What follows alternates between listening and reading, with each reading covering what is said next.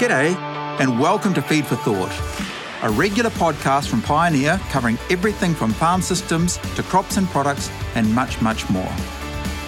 Hi folks, I'm Wade Bell and really excited with this week's podcast. I've got a couple of new people in the studio, but before I introduce them, we've got Matt Daly, who is a regular obviously, and this week we've managed to nab a couple of our Aussie neighbours, contractor friends from the other side of the ditch. Gone walkabout. God walkabout. It's a long way from home, I must say. So really good to have Hayden Bowden and Daniel Rethus. Like many of our listeners have tried to give us a bit of feedback and say, hey, look, we're really keen to hear from some of the practitioners in the industry.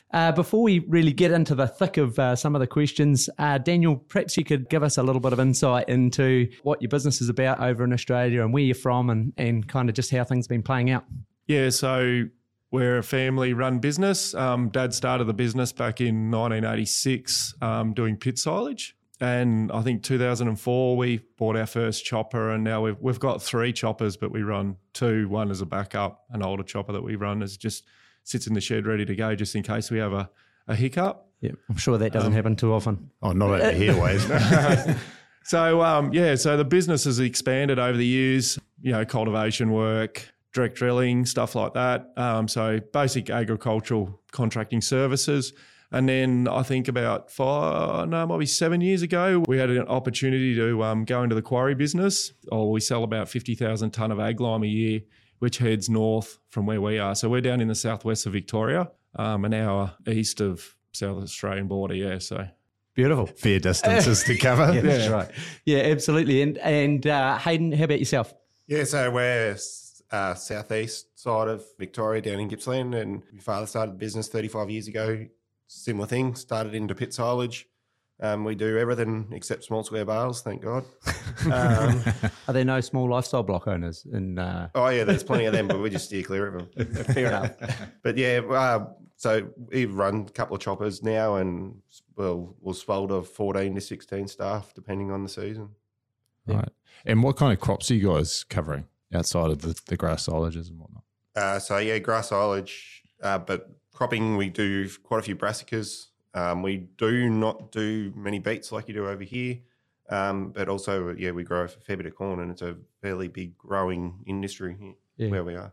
Yep. So we're a bit the same, brassicas, maize, and just annual ryegrasses and pasture silage and stuff like that. No, we don't do a lot of cereal. We used to do a little bit. There'd be the odd bigger job that they do a bit of cereal and stuff like that, but not many people do it down our way anymore. And on the maize side of things, it's all silage, or you got some grain as well? All silage. All silage, yeah. Yep. What's that market been doing in the last 5 years? For us, it's been fluctuating. We've slowly grown the business that we'd only do a couple of jobs a year, sort of thing. Smaller jobs that might have been only 8 hectares it's a big job if you're in the Taranaki. It's only one job for the year, and then I reckon over the last 10 or 15 years we've been working alongside one of our agronomists, and we're slowly growing it and getting guys to plant more and more of it each year. Yeah, so this year I think we planted 700 hectares all up. The biggest job being 180. Unfortunately, we don't get to chop that job. The farmer's got his own chopper, but we still get to plant it. Yep. And I probably put that down to the fact that we've gone and bought a better planter, got a little bit bigger gear, and we can get over the ground a bit quicker. So, we take a lot of pride in what we do, try to do everything right, that the client's happy, and it's just slowly growing. So what's the driver behind the growth? That obviously the end users, the farmers themselves. What's driving their uptake? What are you seeing? Definitely the use of it in their ration, and they're starting to see the benefits. And utilisation of land is coming into it as well. Utilisation of water efficiencies and fertiliser efficiencies. They're crunching the 1s and 2s and trying to get every little 1 and 2 they can. More bang for your buck. Yeah, right. So they're really zeroing in on those growing efficiencies. What crop's going to fit that? Yeah.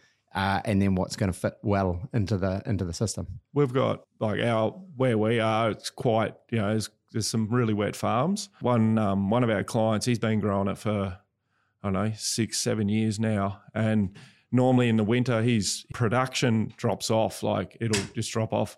And since he's been feeding maize, he said his production it'll go up a little bit and it'll just hold. And he said where it would normally, where the milk would normally drop off, it just holds all the way. So he's actually making money. It's money in the bank for him. So, and I think that's around our way. It's a lot like that because people just want that ration in the winter time. Yeah. Yeah, Hayden, we were talking earlier about some of the cultivation methods, and you talked about moisture is important. Strip tillage, you've gone down that pathway? Yeah, so we've been mucking around since 2013 with strip tillage. Me and my father built our first machine out of a 120-inch Howard rotary hoe. Nice. She was a pretty wild old unit, but she did the job. But yeah, we've outgrown that, since built another system. And yeah, we planted 600 hectares with that this year just gone, and that's working well. Moisture retention and better fertiliser placement. And yeah, we're moving forward, and with the new varieties, we're definitely making it easier to grow a crop. So what's the uptake of, strip till is something that's that we're certainly seeing a little bit of here in New Zealand, some contractors playing around in that space. What's the sort of the uptake here? What's the scale of it in Australia? So in our area, it's pretty well, everything's strip tilled in our direct area, but definitely everybody's asking questions or everybody's wanting us to rock up. Of course, at 600 hectares with a 6-row machine, we're pushing it uphill. We can't really do much more, but it's a growth area, that's for sure. Nice. And so within season, like obviously moisture is a big thing for you. We seem to catch a lot of it, and we have a lot of moisture of late. But what are some of the challenges within season that you guys typically see? Definitely moisture. It's either one end of the Richter scale or the other. Being Australia, we can be pretty arid, but yeah, Daniel's got it pretty wet over there at the moment. So at the moment, we're quite wet, and we had a very, very wet spring last year. Crops went in late, and then we had to try and get them off at the other end. And yeah, we had a lot of trouble towards the end of the season. But yeah, it can just turn like that, and that's the general feel at the moment. The ground's waterlogged. We've got plenty of water, but we just get that feeling that once it shuts off, it's going to shut off. So there's guys talking that, they're going to try and stick their maize in early this year. And yeah, that's the general feel over there at the moment where we are.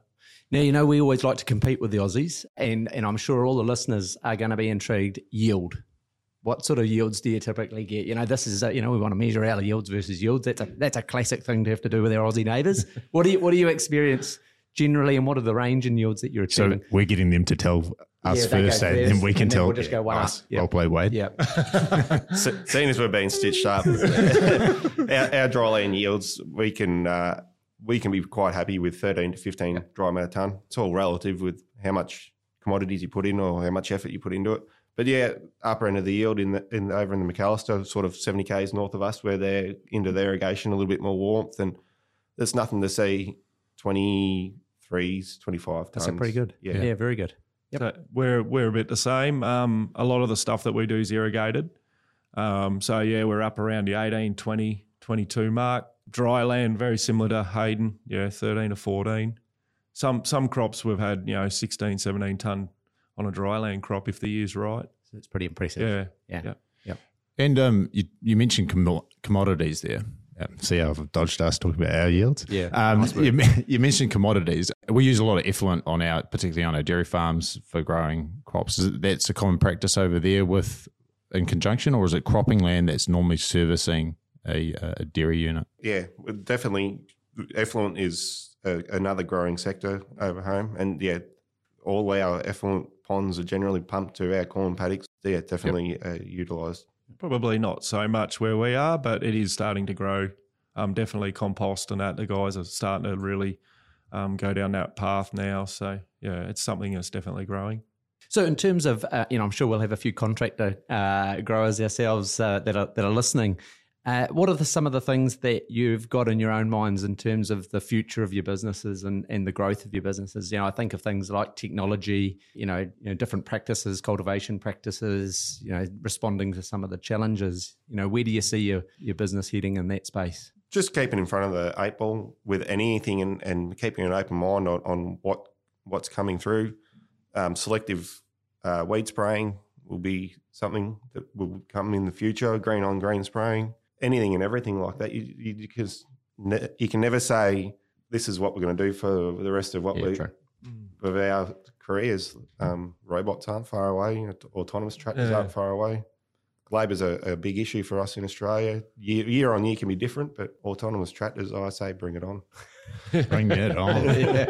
The thing is, it's pretty comforting when you got this big paddock to throw it out in. Our little paddocks here in New Zealand is a bit worrying with all the fences we've got. So. Yeah. And hills. Yeah. So, I mean, you guys are here for a little bit longer. What are you hoping to see around New Zealand and getting in contact with a few contractors? What are some of the questions you'll actually be asking them? Planting practices. Yeah. We all love to chop it. We all love to grow it and see it grow, but we've got to get it in the ground. We've got to get it established. That's the number one goal as far as I'm concerned. Everything else will take care of itself. Disease pressures and whatnot. But yeah, getting the plant established and healthy at the start, that's the key. Nice. One thing I'm really interested in is the short varieties you guys are growing over here. We don't really have that. I think the shortest. What maturity are you guys? Well, most of it's 90 day where we are. It ranges from 90 days up to 102. But yeah, the shorts, that's what we're really interested in because we're our window's so small. We need to get them in and get them off. So that's one thing that we're really interested in. It'd be quite interesting to follow. I mean, especially in our northern regions, we're definitely seeing on farm a shortening up of maturity as well. So, hey, look, guys, just sort of conscious of time, and I know you guys don't follow the rugby, but I'm going to throw it out there anyway because we do have the World Cup coming up, and I want to throw these guys under the bus anyway while they're in our neighbourhood. A prediction for the World Cup rugby. Oh, come on. We've got to say the Aussies. Yeah, of course you do. I reckon you guys have got it hands down. Oh, there we go. There we go. Beautiful. 3-1. We'll let them out. We'll let them out of the room. Yeah. No, very good. Hey, look, guys, really appreciate you coming on. I know it's not always an easy thing to jump onto a podcast and just talk freely about your businesses and what's going on. So appreciate that. And to our listeners, we'd encourage you to like and follow our podcast. Certainly share it around with your friends. And thanks for listening and tune in next time.